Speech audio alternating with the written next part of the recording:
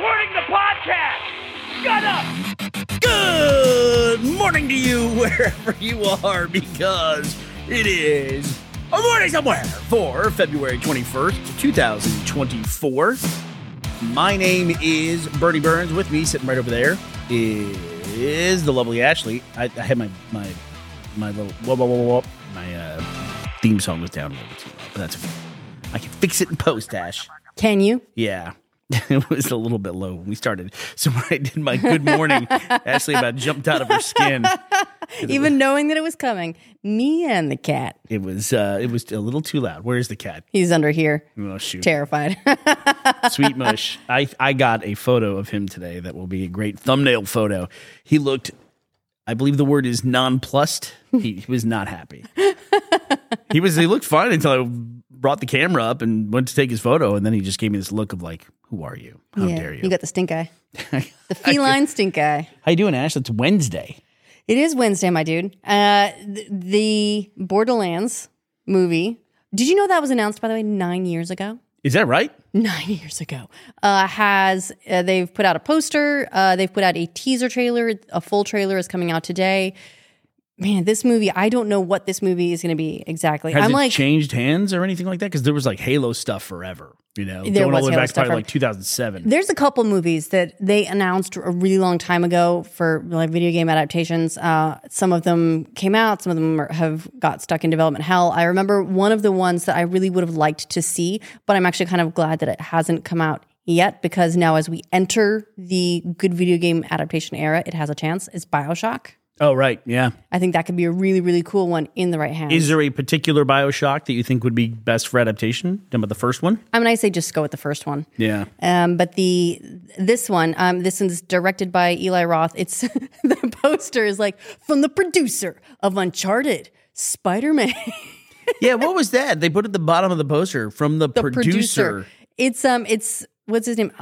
Avi Arad. Gotcha. Avi Arad. I don't know how to pronounce it, unfortunately. And Venom. I don't know enough about this guy, but if memory serves, he was specifically called out at the end of the Spider-Man multiverse. He was, that's right. And they all thanked him for making all of this possible. Like, I guess internally they credit him with keeping the whole Marvel franchise alive before it became the MCU. Like pre-Feige era. Yeah. But he's the guy that kind of like kept it all wrangled up. Kept it tight. There's potentially some more stuff to talk about later, because Disney's got a new deal with Sony that I'm curious if it's going to have some other fallout. Anyway, it's a pretty big deal. It's a pretty big deal. Like, they handed over all their physical media to Sony. Yeah, so let's talk about that for now. So Disney and Sony have just announced that Disney is no longer going to be doing its own physical distribution. They're going to be working with Sony. Sony is going to do all of Disney's physical distribution. Wow. Which is a huge change, although it is one of those declining markets.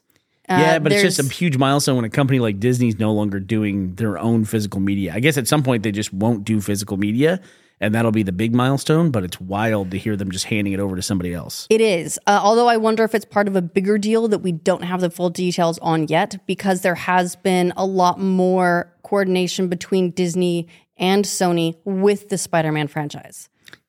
And I wonder if there may be like trading or including certain perks or something in return in order to be doing that. I'm not sure. I will say the physical market is on the decline. Revenue, this is from an article on Variety, dropped 28% in the first half of 2023 compared to the first half of 2022. What dropped? Revenue? Revenue for physical media. Gotcha. The 2024 is projected to be the first year that revenue for physical media drops below $1 billion for the year, which, you know, that's sliding. Netflix stopped doing mail-in DVDs. They did? That's all done? They stopped it. Which is crazy to believe. They built that whole enormous business on those mail-in DVDs that then you would like keep for a really long time, going like, no, I'm definitely going to watch this. Definitely. And then months later you give up and you send it back. I was in Houston, Texas a week and a half ago, pumping gas, and I was watching these kids gleefully go through the catalog on a Redbox kiosk, which I thought were all long gone. but they were having a blast. I forgot about this. Do you remember they had like a sun protector that was a thing you would lift up, like a shade? I do. And the kids were and under you go it? in like a booth. Yeah, a little bit. Yeah. And they were tapping away, picking their movie for the day. But if you don't know what Redbox is, it's basically a vending machine for rental DVDs where you could rent things. It's like a Blockbuster, but really tiny. Yeah, but outside and on the curb, Yeah. basically. Just like anywhere. And then you check out a DVD basically, and then you have to return it. I think you put in a deposit and then you return it and you get a deposit back. Yeah, that's wild. There's a lot of speculation that there could be a couple roll-ups in media that are left to happen. Obviously, one that's in the news is Discovery/Warner is now trying to merge with Paramount. Who knows if they'll be able to get that done. This Sony, like Disney and Sony deals seem to keep happening. I wonder what it would take for how big would one of those deals be and who's got the deepest pockets to make that happen. Yeah, I don't know. Those are two industry giants. And the other thing about Sony is that it is a Japanese company. Yeah. And I find it very difficult to believe that they would ever allow themselves to be acquired by Disney. The entire company, but it's possible that the media division, that the film and TV division could. Like Warner Brothers was part of AT&T before they did the deal with Discovery. Yeah, I guess it's Which also seems bizarre. Split off that part of the company if they maybe Sony proper just wants to focus on their electronics. If that's the future, who knows? Like who would have predicted? 15 years ago that Warner Brothers, HBO, and Discovery would even be on the same level. Discovery seems like such an odd fit in there. It does. It's a very strange, I feel like, sort of business smooshed together. And Sony, I'm sure it's a good deal, but Sony taking over Disney's home video. Like when you think about home video. Do you think they'll bring back the big plastic white cases? You remember how those things were enormous? There was back when, for our fellow olds, when VHS was the thing, and Disney had to be special because they're like, we've brought The Little Mermaid out of the Disney vault, and they sell it in this padded white plastic VHS case that was so much bigger that it almost didn't fit on the shelf with other VHS. Yep. Because they wanted to stand out, and guess what? They did, and it worked for them. And it was such lousy quality too. Like those things did not hold up, especially with kids getting them. They always the cracked corners on would the side. crack. Yeah, It's awful. You had a little tear on it. Do you remember the Tomb Raider games, the old Tomb Raider games? You'd buy the physical, the box, and one of the things that set Tomb Raider apart, which was very annoying, is that they did not have a rectangular box.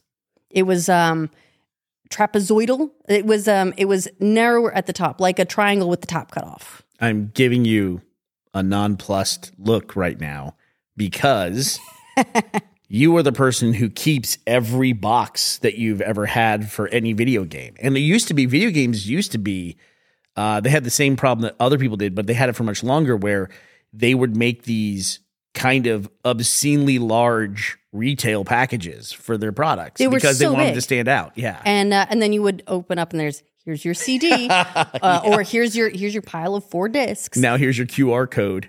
Yeah.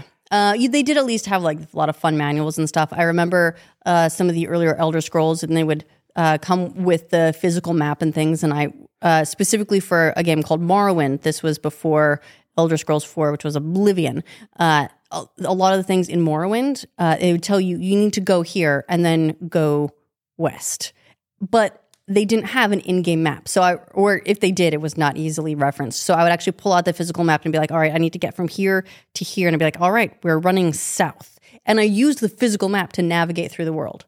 But that brings us back to now talking about video games is this Borderlands teaser that came out. Yeah, so this is such a weird movie. I don't know whether to be excited or get excited. Completely unexcited. I think this will be good. It has such a strange cast. So in kind of a good way, and kind of a like I am interested to see how these people do thrown in with the rest of the cast way. So Kate Blanchett is playing Lilith, so she seems to be the lead.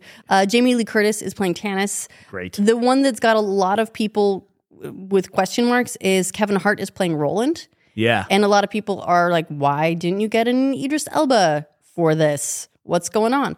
But I'm honestly kind of curious to see where he goes with it. I'm not immediately going to write off a comedic actor or a comedic personality in a role that's a bit more serious, because I've seen way too many comedic actors and comedians be really fantastic at more serious takes. It's a very campy series in general. It's a though. very campy series, but he's also more of like a straight man character in the campy series. Oh, Roland. Yes. Yeah. Jack Black is playing Claptrap. Gina Gershon is Moxie. Here's someone I didn't know. Gina Gershon. Yeah, Wow. she's playing Mad Moxie. That's great. Interesting, right? Tiny Tina is being played by someone named Ariana Greenblatt, who I didn't know, but I do know. She's the daughter in Barbie. Every time they cast video games as adaptations for movies and TV and things, when they cast them, I'm always like, why didn't they just give a shot to the person who made the character amazing to begin with? Right. And I feel that way, like Tiny Tina, that's Ashley Birch, right? And she's done live action stuff. She's in the Silicon Valley, No, the Mythic Quest. TV she's in show. that. Yep. There are, interestingly enough, some actors in here. Benjamin Byron Davis, he's playing a character, Marcus. He's playing Marcus, but he's actually best known for a voice role in Red Dead Redemption 2. Teddy used to play Borderlands 2 on a loop. I felt like that was a game that it was his comfort game, and he would go back and play Borderlands 2. And after like 4 or 5 months, I was like, how can you do this? That being said, I still play the exact same games I played 10 years ago. I saw you yesterday playing Contagion. I play Contagion, I play Sea of Thieves, and I play Halo. Those are the games I play. Well, also, we have a special history with Borderlands, because when we were long distance, Borderlands 2 is basically how we dated. Yeah. You remember? We would both just log on to Borderlands 2, and that's how we would hang out and spend time together. I got to say, too, there's another connection there, because JD is kind of like our DJ. We trust JD's musical taste. Whenever we go on a road trip or something, we just hand it over to him and he'll play stuff, which I never know how the hell he finds this stuff, but he always finds the coolest music. And I think that started in his early teens with Borderlands, because Borderlands has a reputation of having incredible licensed music in there, like stuff like Cage the Elephant. There's Busy Earnin', Kiss the Sky. All those songs are tremendous songs that both Borderlands and the Tales from the Borderlands series always just had amazing music in it. There was a trailer for one of the Borderlands games, and it had a song called Come With Me Now by Congos. Mm-hmm. And I'd never heard it before. I've heard it a couple times since, but I immediately locked in on that song. Do you ever find a piece of music where you're going to take it and you're going to put it on repeat until you can't stand it anymore? That song was one of those for me. It hooked me in. I think the kids call them bangers. Is that what it is? It's a banger. Anyway, I love that song, and it actually came up on one of my Spotify playlists for Finn the other day, and he was like, "I like this song," so now it's back in my life. Yeah, I wouldn't be surprised though if a lot of people have a similar story to what you just said. Like they played Borderlands, they discovered some song, and it became like their favorite song for 6 months. And I just think what a cool job that would be to be a developer and be the person who just goes out and finds cool music to put in the game. And it's not really well known when they license it for the game, so it's probably fairly inexpensive to do it. But they find these incredible tunes and people latch onto them. And not just video games, you could be running up that hill. But you should go check it out. If you're on Spotify, I looked it up. There was a Borderlands playlist that somebody did, and it's all these really great songs. We'll put it in the link dump. It goes all the way back to, I don't know what the Cage the Elephant song's name is. It's Ain't No Rest for the Wicked, right? Is that the name of the song? I think it's Ain't No Rest, yeah. Ain't No Rest? Okay, yeah. And that one was a huge hit. Nope, the song is fully Ain't No Rest for the Wicked. Yeah. I don't know if we can play it on here because now we're on Apple iTunes. But that does bring up another question. We've heard so much about casting for this movie. They've got to have someone going wild on the music. Yeah, they probably do. Another thing that's weird about Borderlands is the aesthetic is so strong with that cel-shaded look. And a lot of games tried to pull it off, but Borderlands, it really, I think, launched them to a different level where people latched onto them as a brand. And the weird thing about it was added so late in development that it was not a cel-shaded game up until right before it came out. Yeah, there are quite a few screenshots, and I believe at some point they even released a trailer before they adopted the new sort of cel-shaded like style. Yeah. And we'll put a link to some of those screenshots in the link dump as well, because it looks like a game. It looks like a game, but it does generic. not look. Yeah. It doesn't have that iconic look that Borderlands really managed to develop. I'm sure that a lot of other things about the game were still a lot of fun. Like they would have still had the irreverent humor and all that stuff, because that would have come probably a lot earlier in development. But this look that they applied to it seemed like the finishing touch. It really brought the room together. yeah, I'll say so. It's been around so long. It was part of that huge trend where everyone did episodic gaming for like a year. And the weird thing about that was I felt like almost nobody finished those Tales when they started, like Tales from the Borderland. I think a lot of the issue... Half-Life didn't even finish their episodic stuff. I feel like a lot of the issue with that stuff, too, was that Telltale Games licensed a billion properties, and I think they overexpanded. They couldn't actually make all the things that they were working on. Did they, or was the market just not there? Like, people thought it was a thing and it really wasn't. Maybe a little bit of both, but for the most, could you buy the games by the episode? Or did you sort of like buy the season? Yeah, you could. But a lot of the Telltale, the developer Telltale, their hallmark was the choices you made in the game then affected later parts of the story. Like in Walking Dead in particular, there were characters you could kill early on, almost like Mass Effect, but on a smaller scale. And those things would impact the story later on. You were big into the Wolf Among Us, I remember was a Telltale one, right? Mm-hmm, was the fairy tale one. And then they were going to do more Wolf Among Us. I'm not sure that ever got made. And then Telltale kind of got shut down. And then some of the developers or some other developers bought it back and were trying to work on stuff. I'm not sure anything's come out from them since. Yeah. Borderlands also has this weird thing. We're talking a lot about Borderlands, but we're covering a lot of territory while talking about Borderlands.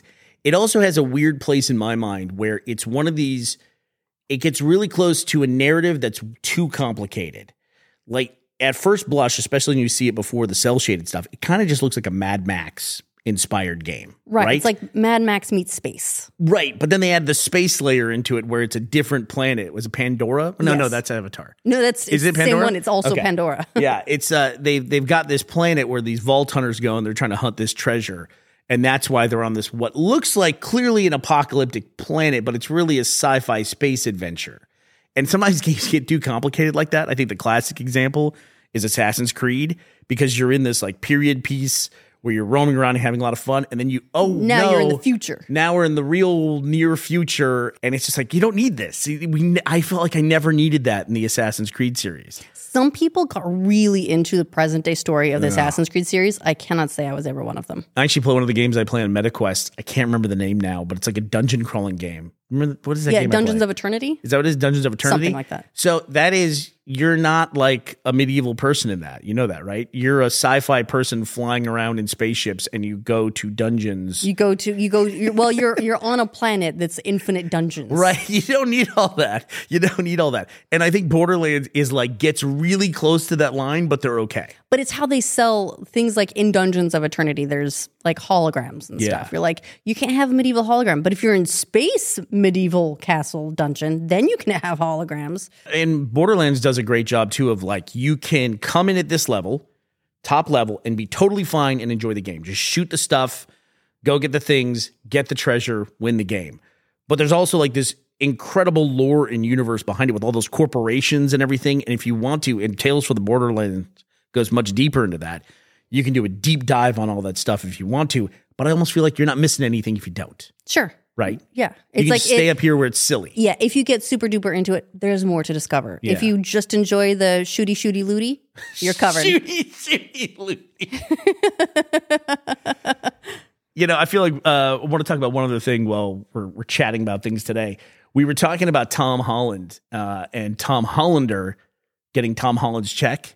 And I was thinking the other day, Tom Holland's got this great reputation of being a kid who spoils everything in the Marvel universe, but he's actually historically not the worst spoiler for the MCU. No, he's not. This crazy interview that was Don Cheadle and Mark Ruffalo. Oh my God, I remember this interview. This is an amazing interview. It's amazing to go back and watch it now because you wonder, how did this not become a bigger thing? And this ties in. I was thinking about this because we were talking about Return of the Jedi not making money, hasn't turned a profit. And David Prowse famously has never gotten his money for his royalties. Because his royalties were tied to profit, not to gross or whatever. At least he says that, right? But it is true that Return of the Jedi has not turned a profit. Well, Prowse, I didn't know this, very famously spoiled the greatest spoiler in the history of cinema, which was, Luke, I am your father. I'm your father, sure. Spoilers. And that's not actually the real quote. That's what everyone says, but that's not the real quote either. But he actually said it at one of these small ballroom conventions back in the 80s, early 80s. He spoiled it. It was in the papers and everything, but because there was no internet, it didn't go all over the place. And Mark Ruffalo, in this interview with Don Cheadle, literally just says, everybody dies in Infinity War. Like, in this next movie, everybody's going to die. Don Cheadle's like, what the fuck? Yeah, his eyes are white. He's like, oh my God, I can't believe you said that.